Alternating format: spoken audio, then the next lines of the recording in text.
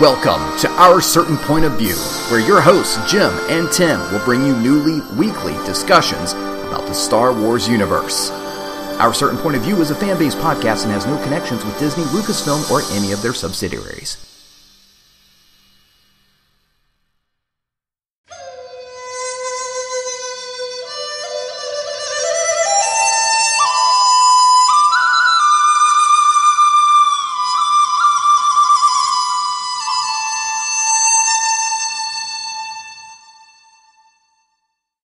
We're recording. We are. All right, I am Jim. And I'm Tim. And we are here to discuss The Mandalorian. Finally, we have made it to what Disney is calling Chapter 1, which is the first episode of the series, The Mandalorian, and it is really the main motive factor behind creating this podcast. So today, while it is our episode 10 podcast, it is really, it's really the beginning for us, isn't it? Chapter 1. I think so. Yeah. So, Tim, let's start right. This is what I want to ask you right from the get-go. Well, do we got news? I'm so excited. I just want to launch right into. There it is. Launch right into The Mandalorian. Yeah. But I guess we need to stay with our form. There's really no news to cover, I don't think. Nothing big has come since. We're not going to have our Mandalorian section at the end, like usual. So I will say this. Episode 2, or what we're assuming will be called Chapter 2. Chapter 2 comes out Friday. According to the post-looking thing that Disney Plus put out with their dates, they are just calling them chapters 1 through 8. So yeah, so Chapter 2 comes out Friday. So that's our news. I asked Shasta Mandalorian if he had anything that we could shout out for him, and he said he did not. He said that he's completely satisfied with the life he has lived. And his entire joy is found in just engineering this program for us. Yeah, that's the way I understood it. And that was what I wanted to hear from Shasta. So thank you, Shasta. Any other news? Let's just head on the countdowns. I just want to get to The Mandalorian. I will say this. If you like the show, please leave us a 5-star review on iTunes. A lot of y'all have been doing that, and I appreciate it. We've had a big bump in listeners already. And that's very, very exciting. So Tim and I are committed to trying to give you the best show we can. And this is just exciting. Today, what is today's date? The 11th, November what? November 14th. It's the 14th of November. Yeah. And tomorrow, that means we get our second episode of The Mandalorian, Chapter 2. Let's do our countdowns, though. Yeah. Now, that's not all that's happening tomorrow. Tomorrow, November 15th is the release of Jedi Fallen Order. And I feel like I need to shell out, what is that, $60? Yeah. Yeah, 60, that's a lot 60 of money, to 70. man. Yeah, it's up there. If you pre-ordered, my understanding is GameStop might be holding an event tonight after close, where you can actually go and pick up. So pre-order people, you already know that. Not pre-order people. That's me. You'll have to wait until Friday. I did get Days Gone for PS4, and that arrived yesterday, and I got up at 4 a.m. this morning and started playing it. Side note. Yep. I'm also losing my voice, so that's why I kind of sound the way I do. And I got a nice hot cup of tea here with honey, so from time to time you're going to hear a disturbing sipping sound. Yeah. That's me trying to be able to talk. All right, so we're one day away from Jedi Fallen Order. Hey. What? You spilled my drink. This little one's not worth your trouble. Wait a minute. No, that was from the episode. Yeah, it was. Yeah, it was. Rise of Skywalker, December 19th. How many days? 35. Rise of Skywalker, 35 days away. It is getting so close. Oh, that's just over a month away. Yeah. Clone Wars, Season 7 at the most. At the most, 107 days away. Who's directing it? Who's in charge of Clone Wars? Say Dave Filoni. Oh, it's Dave Filoni. It's Dave Filoni, and we're going to talk about him a little bit more here. Star Wars Day, May the 4th, is 172 days away, and Star Wars Celebration in Anaheim, California, August 27th, 2020. 287 days away. 87 days. Still no news on Obi-Wan Kenobi, the series, other than it exists. And now we are done with our countdowns, and we are ready to talk about Chapter 1, The Mandalorian. Absolutely. So let's talk a little meta first. Let's talk about Disney release. Do you want to do that? Yeah. Because I got up, Tim and I discussed, when are we going to watch this the first time? I'm waiting until midnight. And when midnight, November 12th hits, I'm going to watch this thing. And then fortunately, Tim contacted me before midnight and said, might as well sleep in because they weren't going to release until 6 a.m. Eastern Standard Time, I believe. That's what it said. And I didn't test that theory because at about 6:30 I got up and watched it. That's funny because they actually released at 5:30 a.m. So yeah, I had it at 5:30. So yeah, I watched it at 6:30 a.m. on Tuesday. Then I tried to watch it again. Actually, I just tried to open it up on my computer about 2 or 3 hours later, and it shut down. Yep, Disney Plus was down for a while. Yeah, so I guess they got overwhelmed because it wouldn't open on my phone or on my computer. Yeah, and some people are saying, well, they didn't know it was coming. Everyone knew what was coming. The difference is Disney hasn't had a streaming service before, so what happens? They have to learn how to manage it, and the only way to do that is through the experience. So they've had the experience, and now we haven't had any issues since. That having been said, by Tuesday night, yeah, no problem. I was at home with the kids watching, my youngest watched The Mandalorian with me. My oldest watched The Aristocats with me. Yeah, everybody wants to be a cat. Yeah, we went Jungle Book with the youngest, too. I went Guardians of the Galaxy. What else did I watch? Oh, they got Black Hole. The Black Hole. Have you seen that? Yeah. You have? You're a young'un to have seen that one. Yeah. It's worth watching if you haven't seen it. But I think the rollout actually went really well. It did. It did. And my plan for The Mandalorian was to watch after school with my oldest. And because we weren't sure how exactly it was going to go, I watched it earlier, around the 6:40 hour, somewhere in the 6 o'clock hour. I think it was around 6:40 I started watching it. So I watched it a little earlier because I wanted to make sure it was age appropriate. I found out that for one of my younger kids, not age appropriate. For my oldest, it was okay. So I did watch it early, and then I watched it around 3-ish with my oldest, and then I watched it around 8 or 9 with my wife. So we've had a few viewings. So yeah, I've seen it in all 4 times at this point. And it's working, right? Everything is fine at this point with Disney Plus, just so everybody's... Yeah, I'm liking the service so far. Yep. All right, so some of the meta aspects. First of all, let's get down to brass tacks. On a scale of 1 to 5, 1 being I didn't like it, 5 being it was amazing, where do you place this? Are we ranking this with other Star Wars? Not or are we just as a on show, its own? entertainment. 5. 5. I give it a 5. Absolutely. Yeah, so I kind of broke this down into different categories. So this episode was written by Jon Favreau, and it was directed by Dave Filoni. Yep. So we got kind of the all-star team there. Yeah, absolutely. And I think we saw that and just how good this episode was. And yes, I am going to gush over this. I don't think Tim and I are the type of fans to, no matter what comes out, to say it's good. So this is sincere. I really was this excited. I think Tim does have some issues with part of the episode. I have a little bit of issues here and there, but in general, incredible. Yeah, just a couple little things here and there, but nothing major. Absolutely all right, 5. So we got the different aspects I wanted to talk about: the music, the effects, the acting, and the story. So as we walk through the episode, we'll talk about all of these things and whatever comes to mind. I will say this: it was full-on fan service. There were so many Easter eggs throughout this episode, and they're not like buried Easter eggs. I don't know what makes something an Easter egg so much as just a nod. Oh my gosh, Salacious Crumb. Yeah. Whatever that creature is called, them eating those, that was awesome. There's so much of that throughout the series. And they did really, but it wasn't. It was there, but it was natural. Yeah, it fit. It was part of the Star Wars universe. And Very it well just said. Fit, and almost the way that the E.T. creatures existed in the Senate. Yeah, it's just in the prequels, like it was okay. Like you see that, and you're like, that okay, yeah, they could have been from there. Like it's okay. It was natural, but it was all there. There was so much fun stuff happening throughout the show, including in the background. Now, well, go ahead. We'll get on to the... Well, I think we want to just go ahead and start.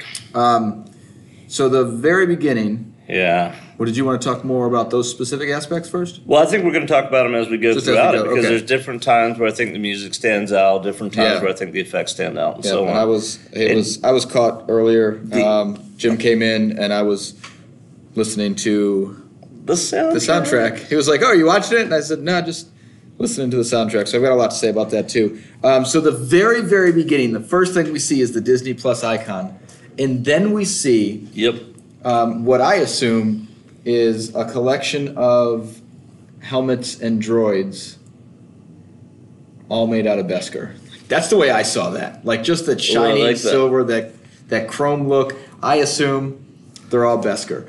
Well, you also mentioned to me that you thought it was a nod to the other franchise. Well, in kind of the way, I think I'm hoping it's going to be Star Wars new, like this is how, or Disney's new, this is how we introduce Star Wars stuff, the way that Marvel does with their comic strips. That's what, you said that to me, and that I was like, oh, that does kind of got a Marvel feel to it, the way they flip through the different helmets. But I didn't think about the Beskar. It is just beautiful. Aren't we glad we listened to last week's podcast where we talked about Beskar? Yeah. And how it made Mandalore important, even though it wasn't, big or necessarily rich in other resources, but Beskar made it important. And here we are, very first episode. That's what we're looking at. Can I? Absolutely not. Can I give one of my concerns about the show that's throughout? Absolutely. What's your concern? This is Beskar. Yeah, it is. Go ahead and check it out. Did you notice both people who tried to verify that it was Beskar, they did one thing. Scratched it. They rubbed their thumb over it. Just slid their thumb over it, and they're like, oh, it is Beskar. It is Beskar. So, and they were both Mandalorians, so maybe there's something else there that, I don't know what they're actually... What the guy in the bar scratched his armor. Well, that was different. He goes, is this real? And then scratched him, but they never verified or anything. He was just being a jerk. So that let's go talk about that guy. Let's talk about Ice Planet whatever. Yeah, we don't know names of planets. That was interesting. We'll find it out, I guess. But and so much of this material is new. So even the Wikipedias, and there's so many fans out there that immediately fill in the blanks. But all this is there's so much that's new here. All right, so we start with our protagonist, I guess you'd call him.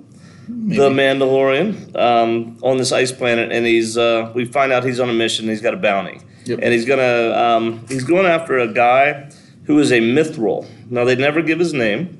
Nope. Apparently his race or species is Mithril. I assume you see his name on the bounty puck. We'll talk about pucks in a second, but there's flashing above it. I don't know if that's cost or. I can't read that. Yeah. But that's him. He says that's me. So. What's interesting to me, so we go into this bar, very Cantina-esque, as apparently all bars are in the Star Wars galaxy, which I like because that's kind of true. Yeah. And these guys are roughing up this seemingly harmless blue guy, and what are they talking about doing to him? They're talking about him apart, harvesting his organs, his glands. This reminds me of, you know what happened to Greedo? After Han kills him. Oh, no. They harvested him to create a drink. Rhodians are actually valued, what's the guy's name? Wooher? The guy who owns the cantina. It's W-U-H-E-R. Is this an in-character thing again? Well, this is just a backstory. If you go on the Wikipedia or StarWars.com, well, it's Wikipedia because it's Legends. They talk about I think it's just pronounced Wur. Okay. Anyway, he takes Greedo and he renders him into a drink for the Hutts.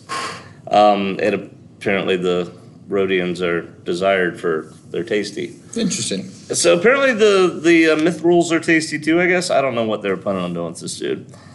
But of course, we got kind of a bait and switch here. We see these ruffians, and we see a bounty hunter come in the room, and it kind of looks like initially maybe he's there for the ruffians, but he's not there for the ruffians at all. No. So first thing, he walks in, and the guy yells at him right away. Right, that ruffian just yells at him. You spilled my drink. You spilled my drink. And it actually took me.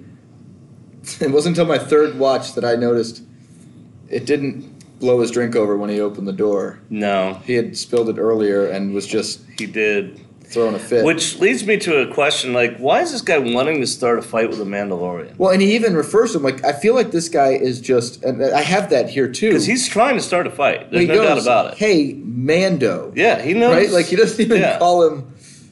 He doesn't even say Mandalorian.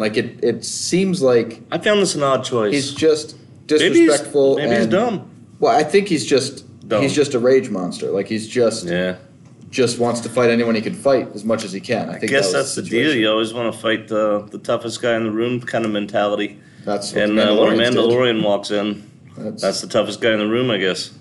But yeah, for whatever reason, he intentionally picks a fight with the Mandalorian, who's at this point we still haven't been told his name. Correct. Yeah, so meaning at the end of chapter 1, we don't know this guy's name.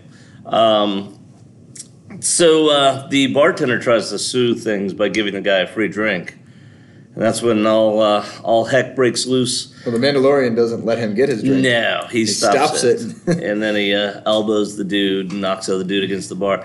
But was the Mandalorian going to drink with his helmet on? I don't think he had any intention of drinking. I think but he did. He kind of walked up to the bar as if he was going to order. He was just measuring the room. Yeah, I guess you're right. Yeah. That's what you call situational awareness, kids. Yeah, ninja style. Ninja style. So, I'll tell you. So I watched this. Like I said, it was like 6:30 in the morning. I'm getting ready for work, and I'm watching it and getting ready at the same time. Thank you, Bluetooth headphones. And I see them. He breaks dude's arm, and then stabs the guy in the back with his own knife. And then he grappling hooks the other guy, and he gets chopped in two by the door. And I immediately text him. I say, maybe not good for kids. And I mean little kids by this. Like my 13-year-old's fine with this, but same with me. Yeah, but like if I had a 7 or 8-year-old, I'm like thinking, no, probably maybe not. No. So I was a little bit taken aback in a good way by the level of violence. I don't know what I expected when you make a show about Mandalorians. Well, and I'll tell you this, but they set the stage. For even an 8-year-old-ish, because I have kids in varying ages, and my oldest is fine, and one of my kids who's in that 8 to 10 range, I plan on watching it. Yeah. But just skipping a couple of scenes. Yeah, because it's not. It's not like throughout they can't. So if you've seen the show, once you've watched it, you can watch it. Pace it out and watch certain scenes and skip a couple scenes and just explain, hey, there was a fight. He won and got his bounty. And he's not afraid to use deadly force. You can leave it at that and just move on, and they're okay with it.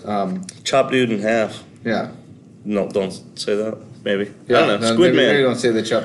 Especially because that guy was fleeing. Yeah, there is that aspect too. He was fleeing. At that point there was not really he did attack him. Like they surrounded him, attacked him, and at that point he was just. But the guy was leaving. But he was leaving. Yeah. But that guy started it. He started it, and I guess he had the whole. The whole he had it coming thing, but he was definitely fleeing. He roped him, and then the guy pulled a gun on him. Yeah. And at that point, he. Why do you think he shot the door instead of just shooting the guy? Just because it's cooler? I guess so. It was pretty awesome.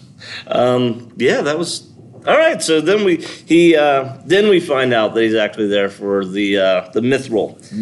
He puts down the puck. The guy tries to bribe him, and he gives a great line. I can bring you in warm, or I can bring you in cold. Yeah. And he puts his hand on his blaster. That was a great line. Yeah, it was. So at this point, I've got something for you. What you got? Bounty pucks are cool. Bounty pucks are cool. We've never seen these before. Yeah, I like that a lot. This is and I like when he later goes to see Grief.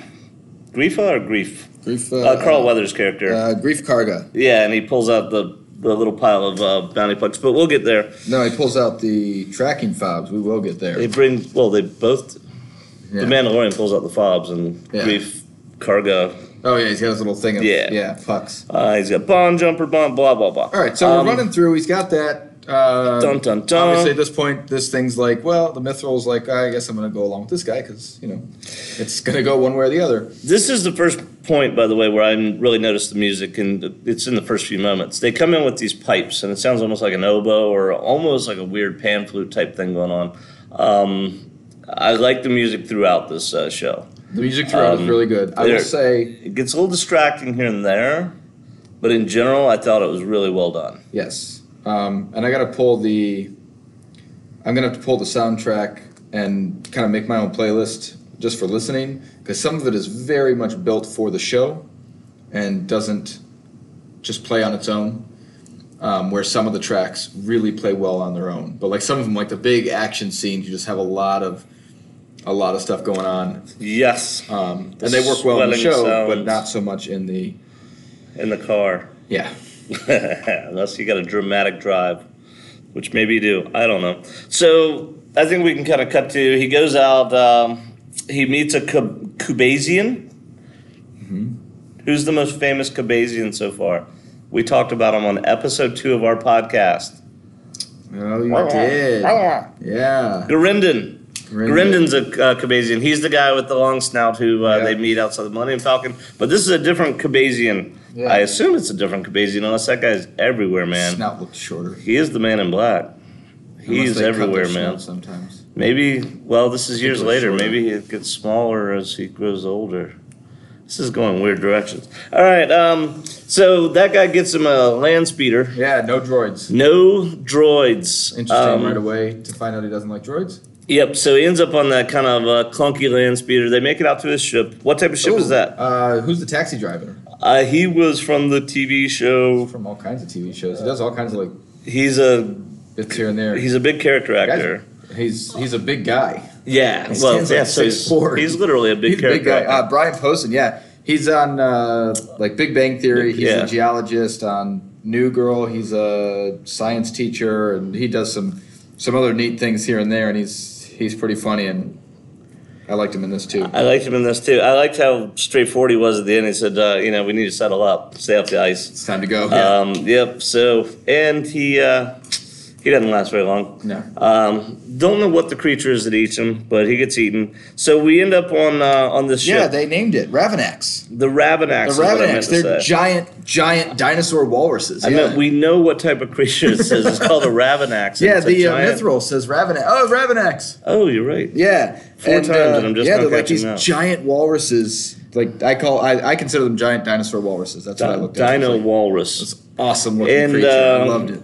So they're trying to take off, and of course, Mandalorian guy has to shock it in order to get it to let go of the landing gear. But so they go into the cockpit, and I guess it's a Star Wars swear. The Mithril says, "Dank Farik, that was close." I don't know what that means. So I watched it with the subtitles on. I guess it's just a Star Wars thing, and maybe someone will be like, "Hey, you guy who doesn't know anything about Star Wars, Dank Farik means this and a tease or something." I don't know. But he does say it. But you know the beautiful thing? Go ahead. When what'd you call the walrus? The Ravanac. I'm the walrus? Nice. When the Ravanac's holding the landing gear and the Razor Crest won't take off, what sound does it make? Choo, choo, choo, choo, choo, choo, which the Millennium Falcon sound, which is actually the sound of one of those old school airplanes. Yep. Which actually takes us back to Indiana Jones. And did you know that? That's where they got that sound effect is used in the original Raiders of the Lost Ark when he says, "Start the plane, Jacques." Start the plane. And you know what the call sign is on that airplane? It's C3P, I think, or C3O. Yeah. And it was a nod Spielberg was given to Lucas. Anyway. So it makes the Millennium Falcon sound when it doesn't work, which is awesome.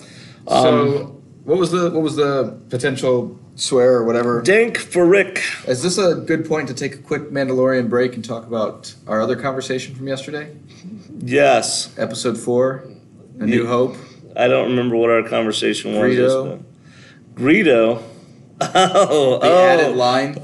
So the Disney Plus controversy. Yes. We were less than 24 hours out of the gate. So by Wednesday afternoon, by Tuesday night, people were talking about this. Can I just say this real quick? Say it. I love Star Wars fans. Oh my gosh. Like, what happened? The Mandalorian's out, awesome, and then someone's like, "Now I'm watching episode 4," and you know these people have episode 4 somewhere. I watched Phantom Menace last night. Yeah.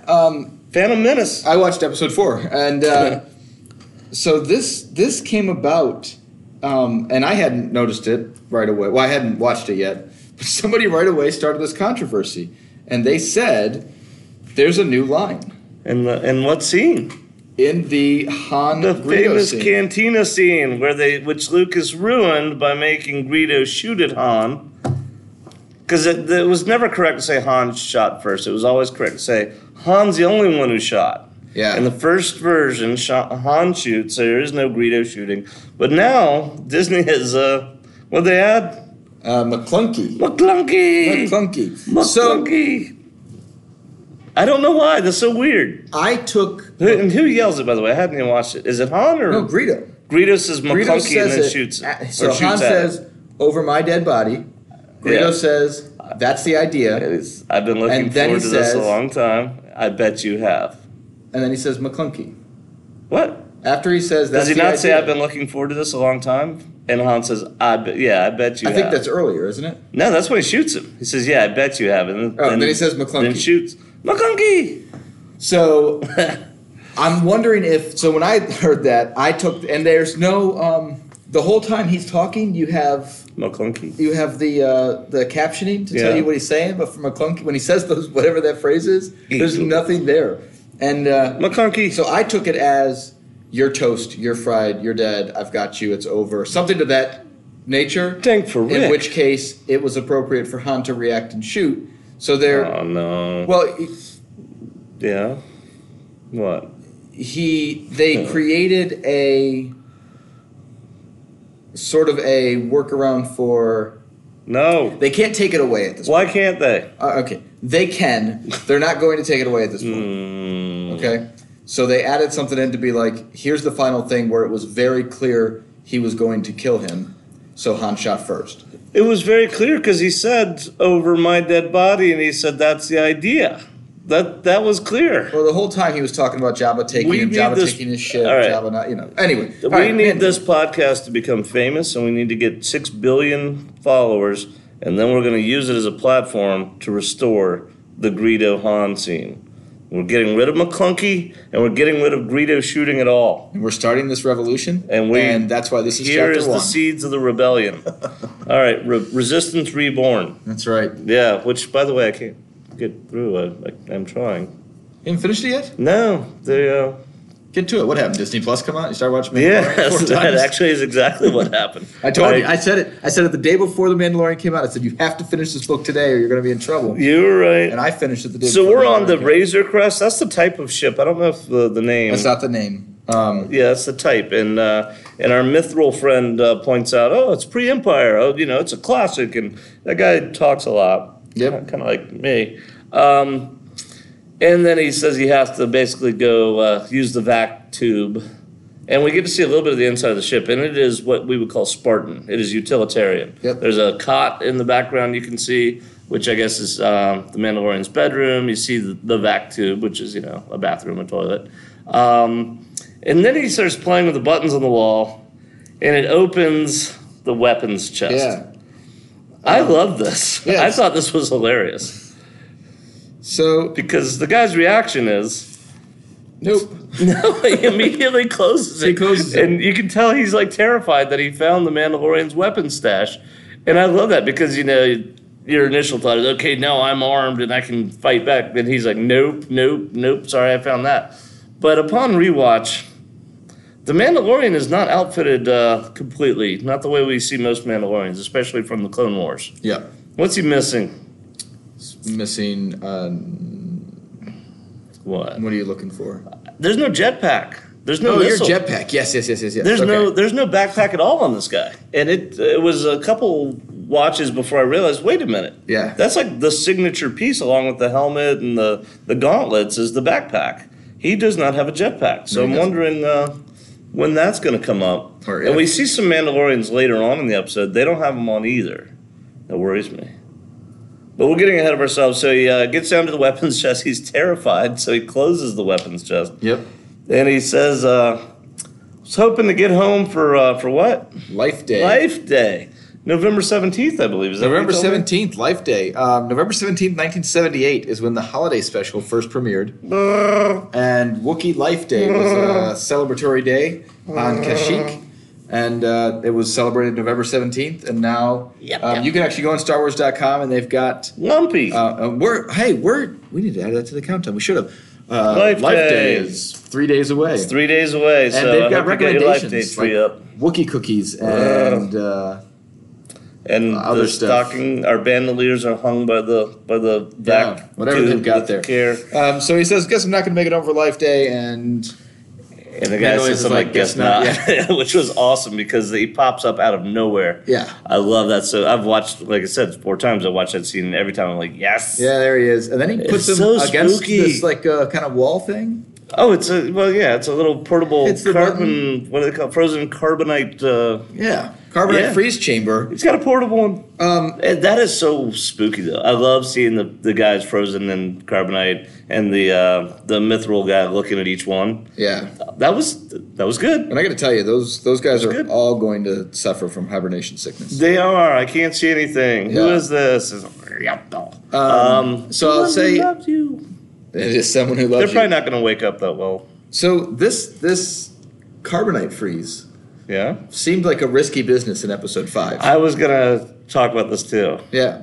It was also a It could harm gigantic. them. He won't be any good to me dead. Yeah. Right? Like they were really concerned about freezing them. Yeah. And that's why they tested it on Han. Yeah. And they were like, hey, Nuts. this worked. Right? And I assume in the time that he was with Jabba, they saw this working. I'm going a different route. I think that this was always a standard practice, but the facilities at Bespin were not designed to freeze humans. That they were designed to freeze industrial materials, and that was the question, not whether or not you can freeze humans in carbonite or people or creatures or whatever, but whether or not that particular setup was designed to do it. Because that was a mining station, so who knows what they were freezing? Probably not people. Mm-hmm. So that's my explanation of what happened there.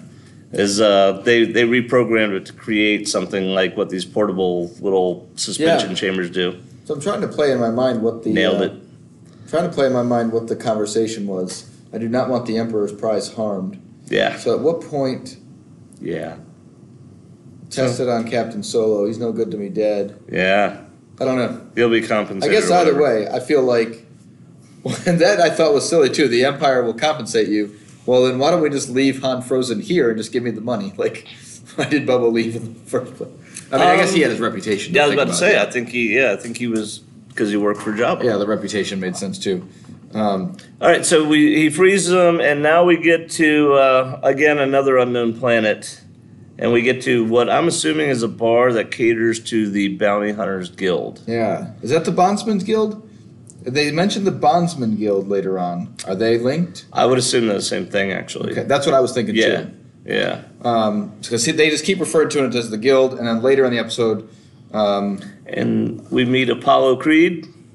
yeah, It's the eye of the tiger, it's the thrill of the fight. Anyway, you said you had some things to say about that. Creed yes, Karga. yeah. Go ahead, do that because So he walks in there, the Mandalorian walks in this bar, and he's got his fobs, which, each one is used to track down whichever bounty you're working on. And the fobs are there to prove that he's actually caught these guys out along with having them. But he turns them over to get his pay. Now, what's interesting to me is when, I'm just going to probably call him Carl Weathers, or should I call him, because I don't know is it Griefa or Grief? I don't know. Griefa or I think Grief? it's Grief Karga. So Grief. So Grief then orders one of his guys to offload the cargo. Did you catch what language he spoke to him in? No, Huttese. Right? Huttese. Yeah. So I guess that's just the language for that sort of business. Yeah, this. So I thought that was interesting because neither of them are Hutts, but he's speaking Huttese. He does, and this all kind of played out in a second. You called him what when you first saw him? Griefa. No, before that. Apollo You Creed. called him Apollo Creed. In 2015, there was a Creed movie. Yeah, that He wasn't in it, but No, it was based on his son. his family. Yeah. Yeah. Do you know who wrote the music for that? Yes. I don't know. I was going to guess Nick Nolte. No, it was not Nick Nolte. It was actually the same guy that made the music for The Mandalorian. I don't know who made the music for The Mandalorian. I guess Ludwig, right? Beethoven? Ludwig Göransson. Ludwig Göransson. Yeah, he did the music for The Mandalorian here, There's and an the music umlaut. for Creed, which is an Göransson. interesting just a little mashup of characters here. So it's a small world after all. Yeah. All right. So he tries to pay in Imperial credits. Yeah, he does. And the bounty hunter's response is, don't know if you've heard, but the Empire's no longer here, something like that. So then he ends up paying him with calamari. I forgot what it's called, but it's calamari, money. What did you have something you want to say? Because you, when we were watching this together, you were like, I don't know. Yes, I've got some frustrations here. All right, so the guild seems to me kind of like almost like a workers' union. Like they're the place that they get their jobs. People that want bounties send them through the guild, and the guild distributes the jobs to the different bounty hunters. Is the way that I'm kind of seeing the guild happen. Yeah. And there's kind of a bounty hunter agreement, whatever. But everything seems kind of be a mess. Kind of a mess. He tries to pay in Imperial credits. Yeah. Which didn't make much sense. If they're collecting money from the people who actually wanted these bounties, he then is like, well, I've only got this amount. And I don't, this whole predetermined amount for these bounties doesn't make any sense.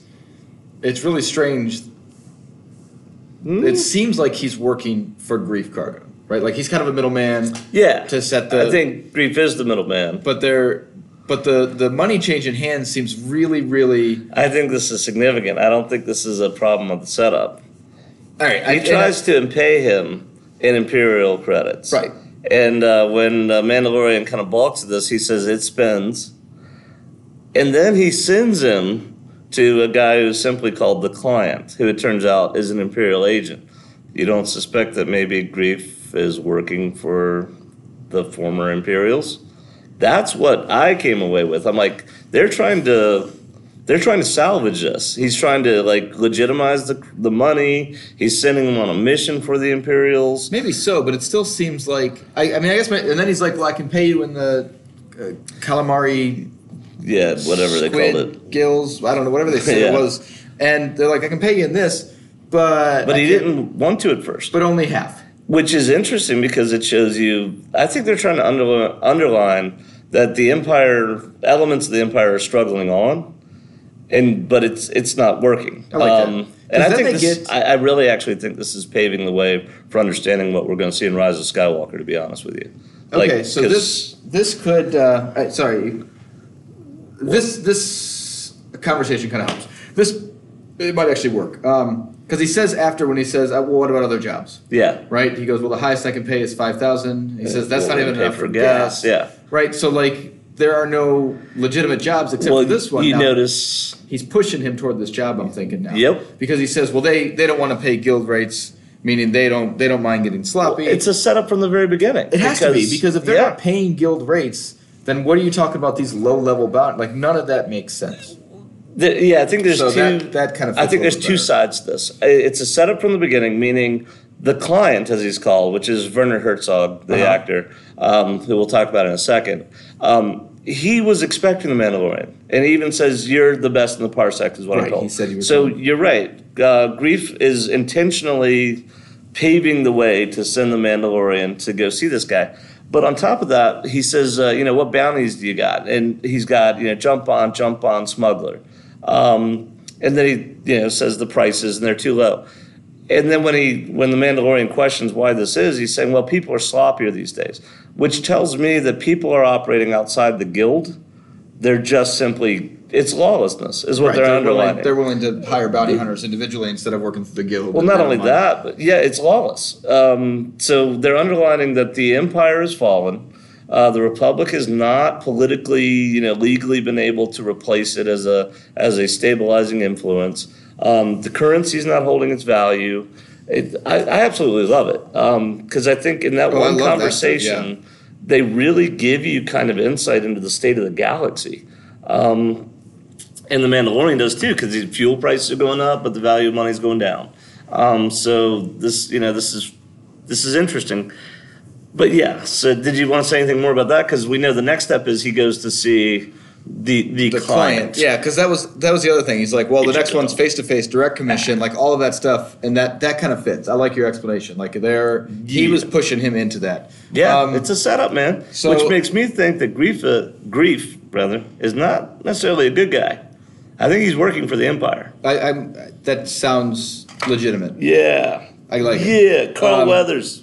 All right, so I haven't seen this. Going, baby. I haven't done a slow-mo watch. My son said the first time he watched it, he thought he saw an Ewok walking around.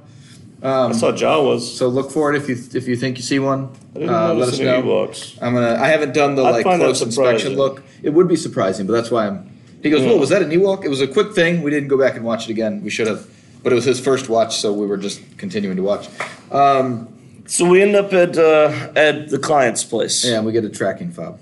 We get a tracking fob, and what he doesn't have a puck.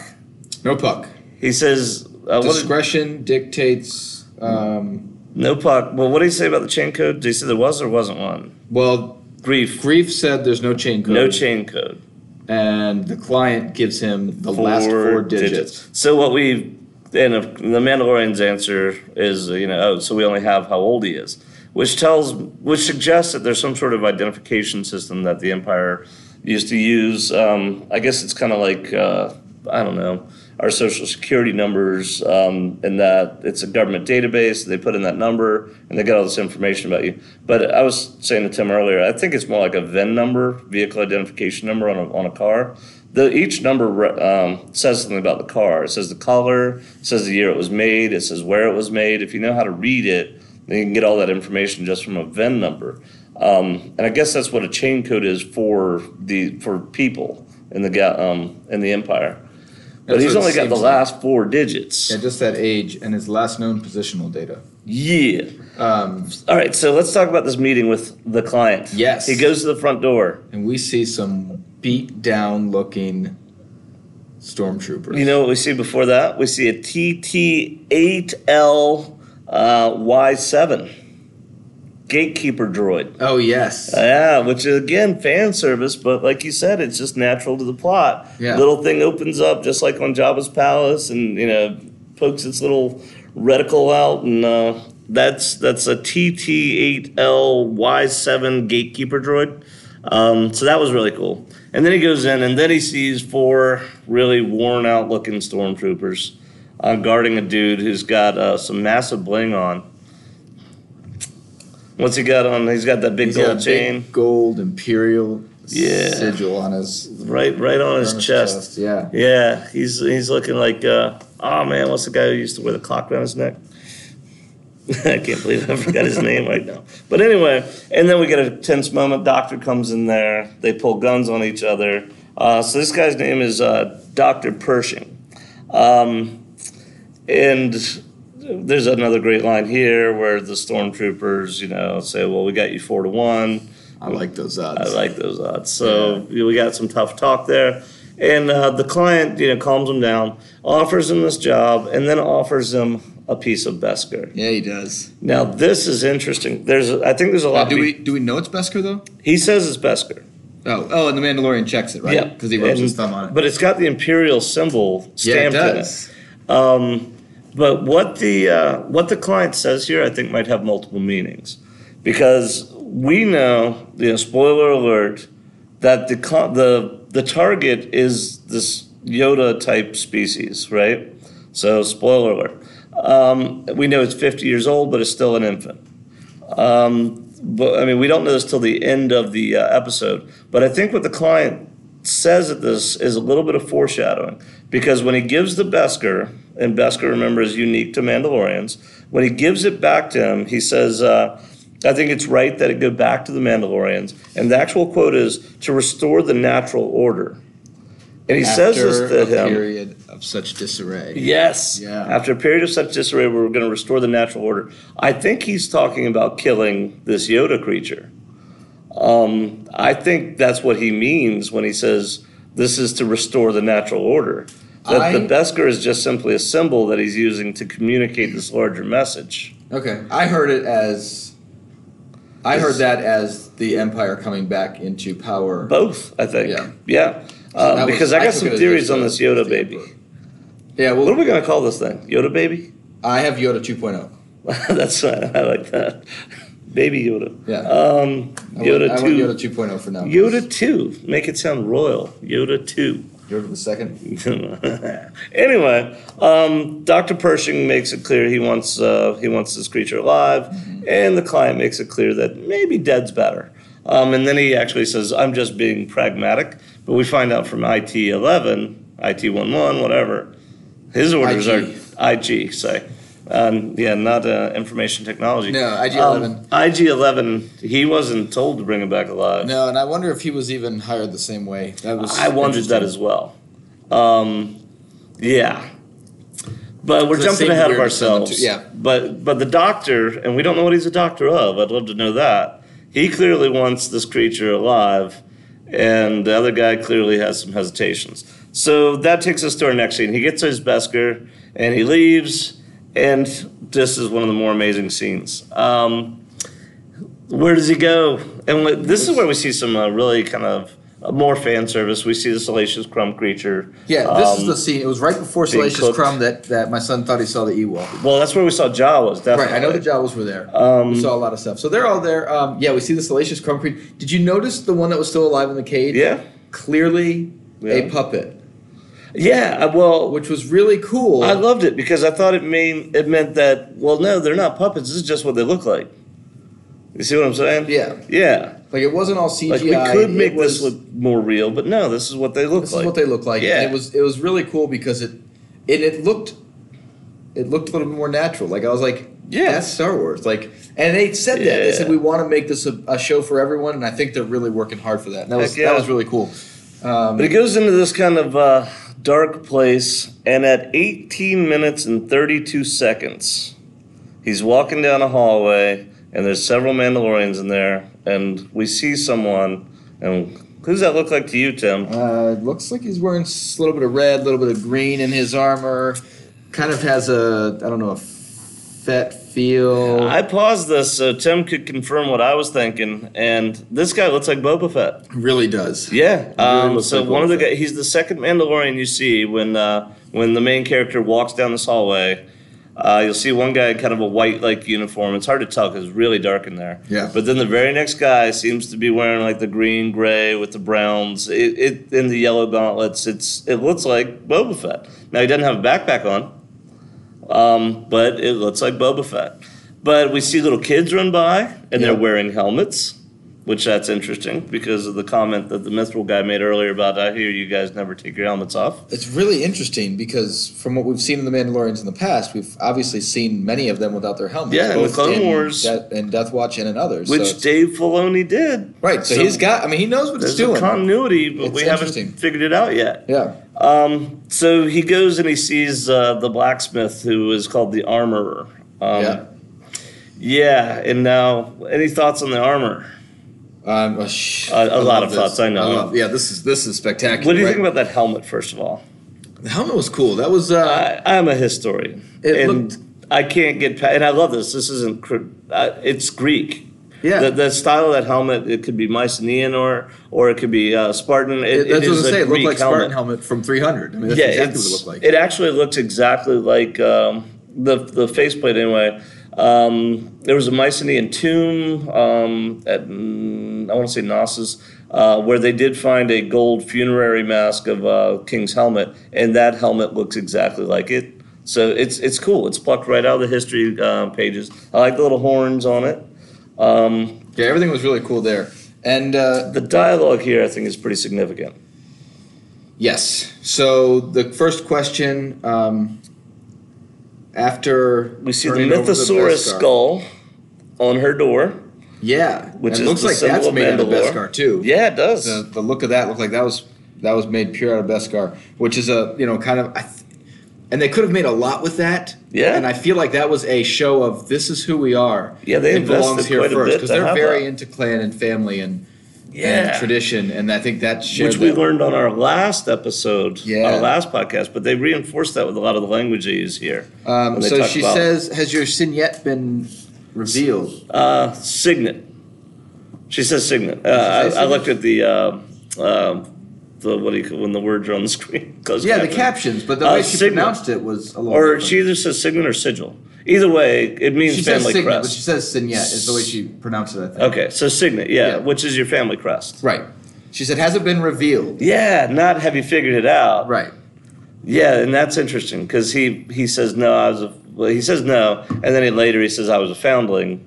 Yeah. So I'm really excited to learn where they're going with this. Yeah, where did he what come house from? is he? What's his backstory? Of course, as she's forming the pauldron, the shoulder armor, there's a flashback going on there. Yeah, well, she says this came from the Great Purge. Yep, which I assume is the Purge of the Jedi. No, this is the Purge of, I think this is the Purge of Mandalore.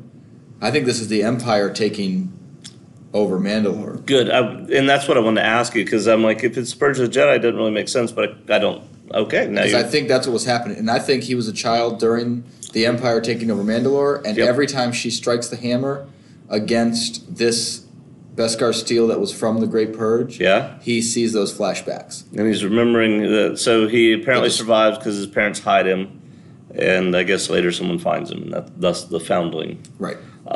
So whoever finds him, maybe they know his house somehow. Somebody must go back and search for survivors after the fact, because it seems like the Empire's just there wiping people out. This is so well set up. Yeah. So now what's interesting is, I guess he has leftover Beskar after she makes the pauldron. Is that what she means? Or is she talking about the money? Because he gives her the money too, which tells us he's not working for money.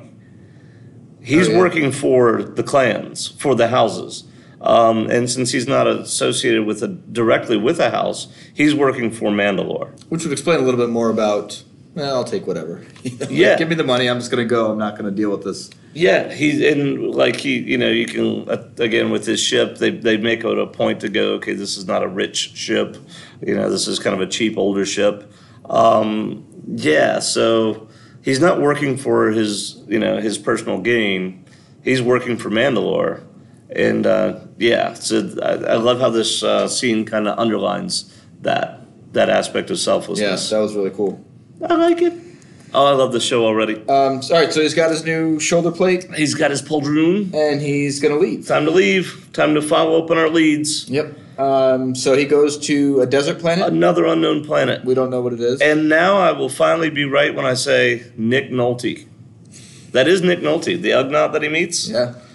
So what do you think about his, he gets out of his ship, he gets his rifle up, and he's scanning the horizon with his scope. And of course, what happens? He gets bitten. And what is that reminiscent of? Does he get? I think it's reminiscent of Luke.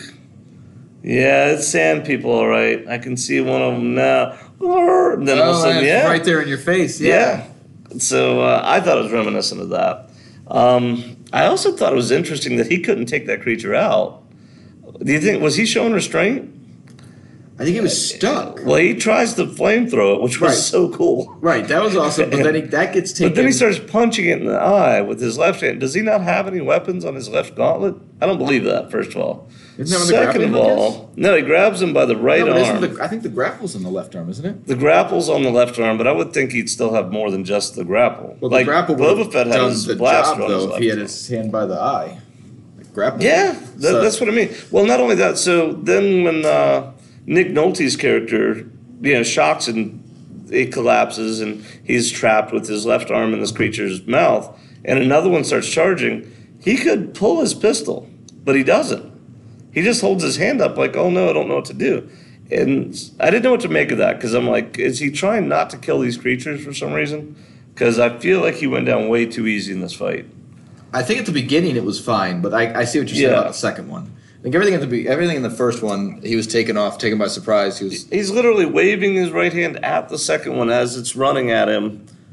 And I'm like, you're a gunslinger. The pistol's right there by your right hand. Well, he's also a Mandalorian who's very used to using his tools. And if maybe he was...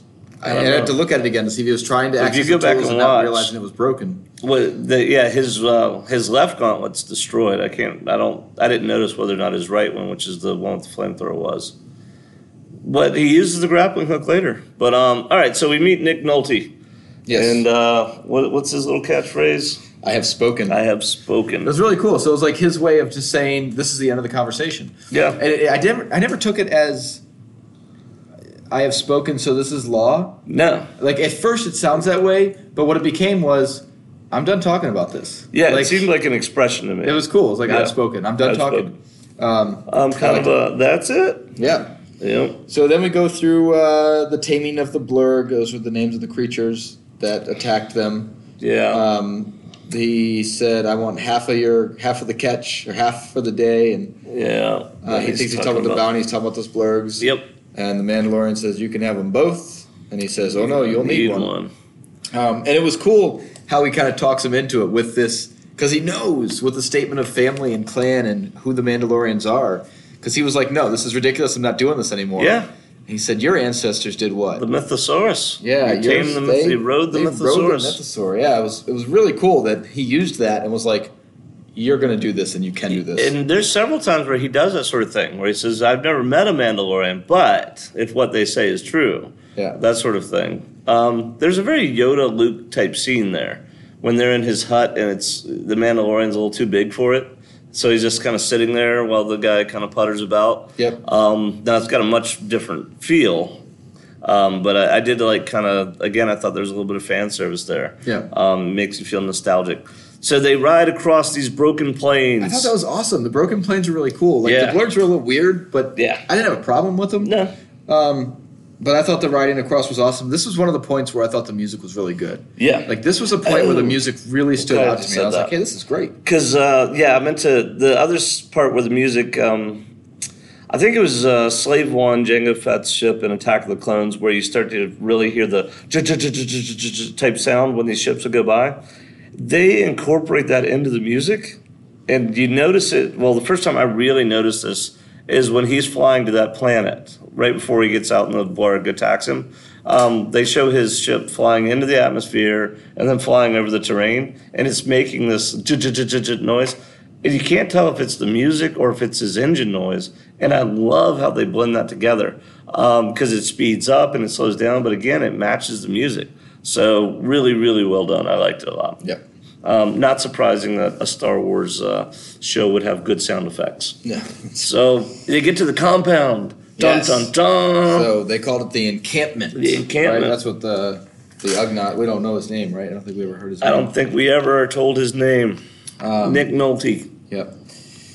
So he leads him there, and then he goes down, but then he can't do anything because immediately he goes, oh no. Oh no. There goes the element of surprise. Yep. A bounty droid. Bounty droid. IG-11. Yeah, he goes in there and... So Yeah. we've seen an IG unit before, right? Yeah, we have. We've seen several. Well, we've seen several, but of this model. We saw IG-88. We saw IG-88 which and was IG-11. the bounty hunter in Empire Strikes Back. So as of right now, evidence shows there are only 10 bounty droids.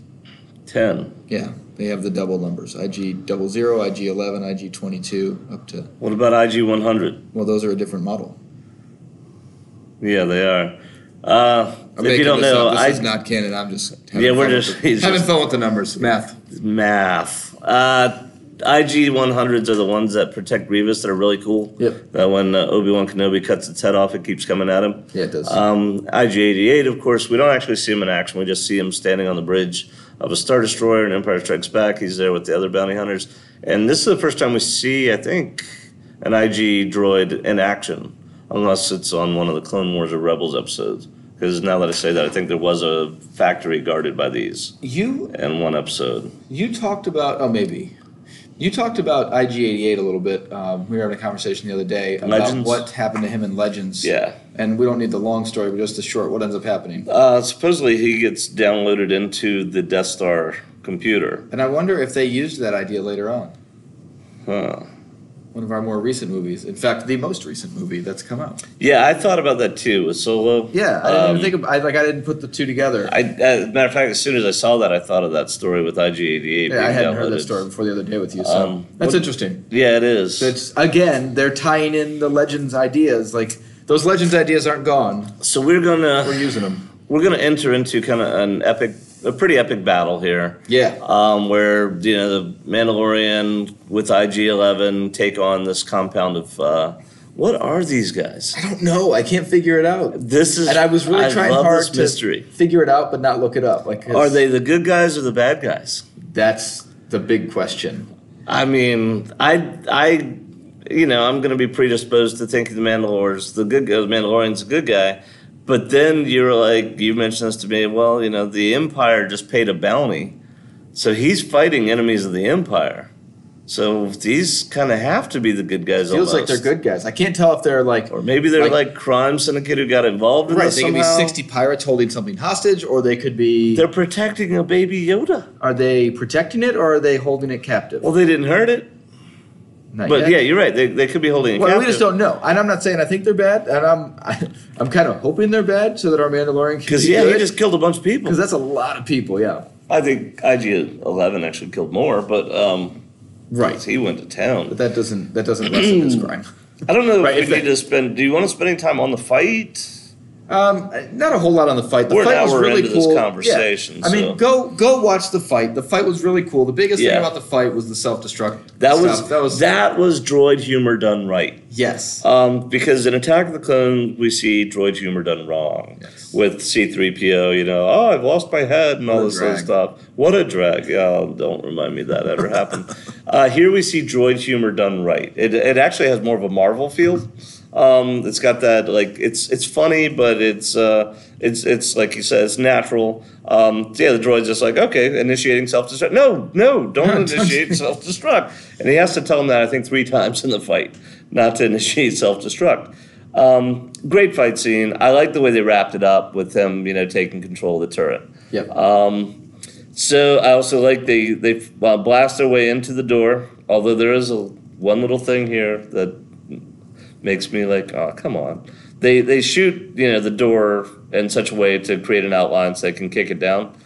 There isn't enough time from when they finish shooting to when they kick it down for him to have got off the turret and run over and kick it. And for some reason, that sort of thing bothers me. I had 2 pieces with the turret as well. The one guy who was jumping off the building who got shot, which is fine. That's not that big a deal. Yeah. But then there's another guy who gets shot toward the end and falls forward. Yeah, that's not how that happens. Well, there is another thing, and this is where I told y'all if I don't like it in Star Wars, I'll say I don't like it. In the middle of the fight, a guy opens the door behind the Mandalorian and just puts his hand on the Mandalorian's shoulder. He pushes him. Yeah. He pushes him a little bit. I'm like, you could have shot him. The first time I saw that, or even hit him with a brick. I swear I saw him grab and pull. No, and it was just in my mind because I was just, this is what must have happened, right? Yeah. In my mind, that's how I remembered it. And then the second time I saw him, he just kind of shoved him. Because it doesn't make sense. Your brain's like trying to make it make sense, but no, the door opens. The guy's totally got the drop on the Mandalorian, and what he does with that moment of surprise is basically tap him on the shoulder. Hey, here I am. Hey, I'm behind you if you want to kill me too. Literally could have hit him on the head with a rock. Yeah. Of course, he's got a helmet on, but you get what I'm saying. He's the only guy there without a gun. I guess that's what... He didn't have one in his hand. I don't know what happened. Yeah, maybe that guy was taking a nap and he came out to, hey, what's going on, buddy? And then the Mandalorian killed him. Yeah, maybe that's why I wrote... No, that's not why I wrote that. I'll tell him that later on. We don't know what you wrote. Yep. All right, so we're finishing the show. We're in the room. They find the little egg. Of course, before that, a guy walks out and the Mandalorian does his gunslinger routine and shoots the guy. I love seeing that. Yep, that was There's really so cool. much Old West feel to this. Yeah, That's so cool. There it is. But they find the egg-looking device pod thing, and they open it, and there it is, Baby Yoda. Baby Yoda. And of really course, cool. the Mandalorian's like, he's supposed to be 50, and IG-11 is like, well, different species age at different speeds. Yep. And now I'm going to kill it. And he raises it. We see a blast. We see the red of a blast. You know what I did notice? Every blaster in this is red. Because in the movies, you see red and green. Mm-hmm. Oddly enough, it's the Empire who uses green blasters usually. Right. The IG-11's weapons were old Empire weapons. He had one of the Stormtrooper long rifles and one of their short blasters. So I don't know what's going on with the colors of the blast. But anyway, we see the red blast, and next thing you know, IG-11's laying there with a giant hole in its head. So is he irredeemably dead at this point, you think? Because he's in the trailer more, or somebody like him. I don't know where his central wiring system. Yeah. But his trailer, I think we saw his trailer stuff. I thought there was one more scene, but I could be wrong. I think we saw it all. I was wrong what we didn't see out of the time in trailer my life. was the fight with the stormtroopers. The Death Troopers? Oh, or the Stormtroopers. The stormtroopers, Both? yeah. So now we come to this end scene. Gus so Fring. he kills IG or destroys, whatever. He shoots IG-11 in the head. Right, IG-11's down. He's down. And he pokes the baby. Out. Right? Pokes the baby. I don't know. He puts his finger out, and Yeah, the baby his kind of little reaches baby out hand for him. reach out. So I put poke. I figured poke the baby. So he saved the baby here, and now we've got a question. Not mama. Back to the is he good or is he bad or does he care at all? Well, Right. he refused to kill the baby, but why? He was also so. Here's the question. I'm going to go the bad first. Yeah. If he's just in it for the bounty, Yeah, he gets more money if the baby's he alive. gets more money if the baby's alive. Yep. So So maybe he's in it for the money. that's the first part. He could be good. Then the question is, if he's good, We did is start he the saving episode this? with him killing a man who was trying to run away. Exactly. Yeah. But the guy attacked. And I'm not saying it's good to kill for any reason, but whatever. So we're meant to celebrate him here, but we need to know why. Because he might know the uniqueness of this creature, He might. in which case he saved it for that. He might know he might have just looked and said, I understand 50 years old, but this is a baby. It's a baby. And he used to be a foundling. He knows what He it is was to be a foundling. lost You're right. and, then found. So there could be a piece of that there. Baby. I don't know. I don't know why he did that for Yoda 2.0. Yoda 2.0. And that's where the episode ends. He saves the baby from IG-11, but like Tim just pointed out, we don't know why. Profit motive or humanitarian, whatever. But now let's get to theories. Yeah, so Theories. So we recap the episode.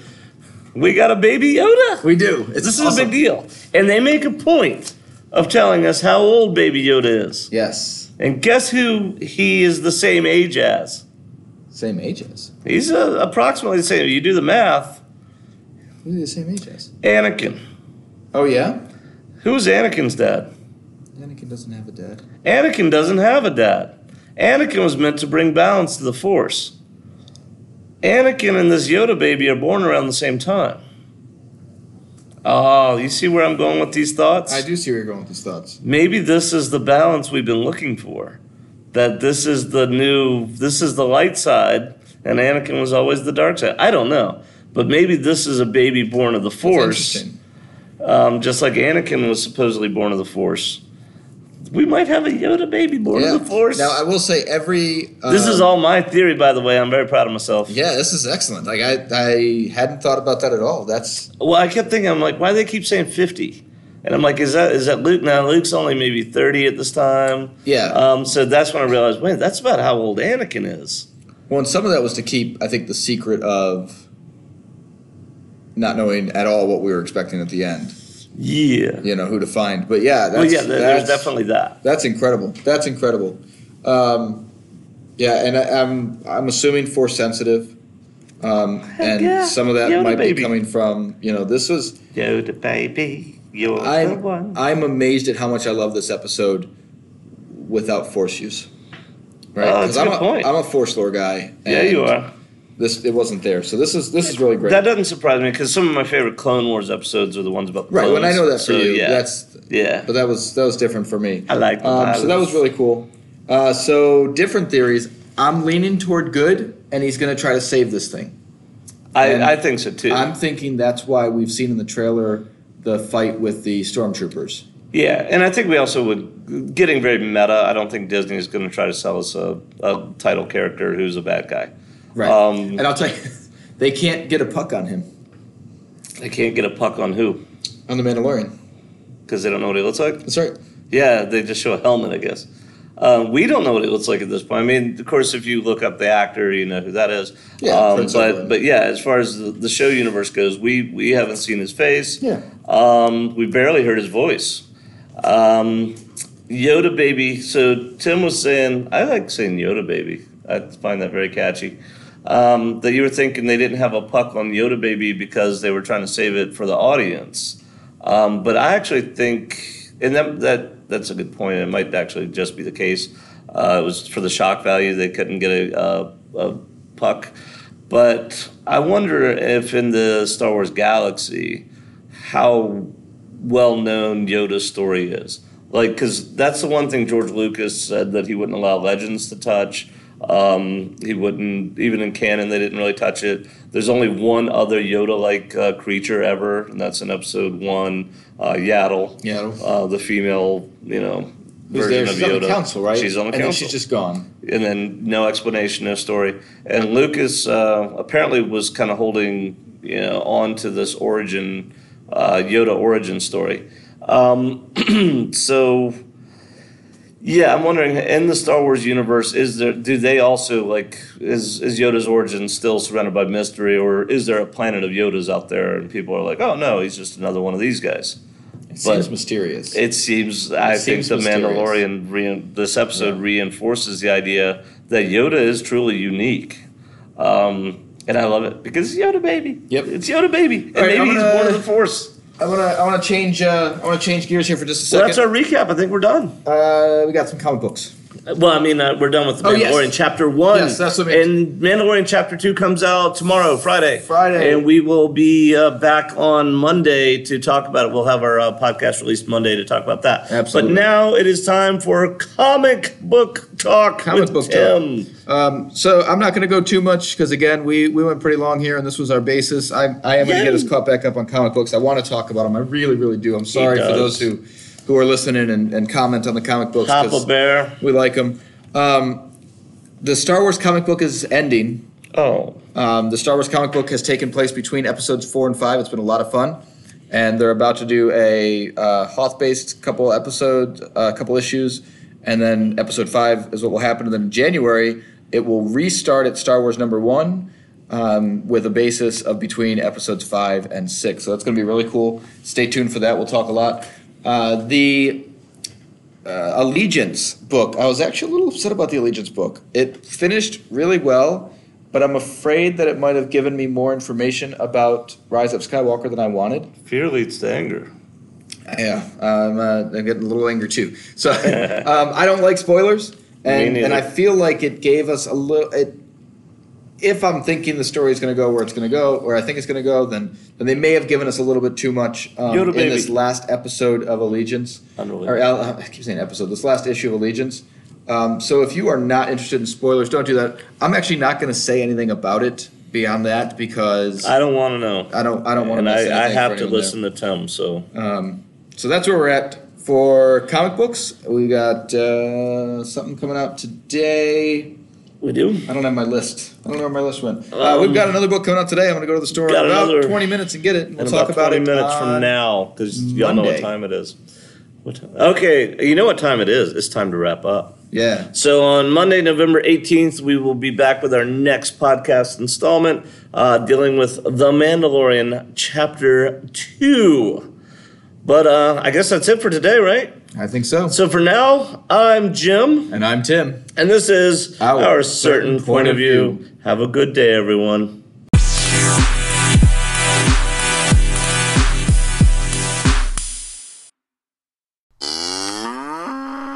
Audio 1.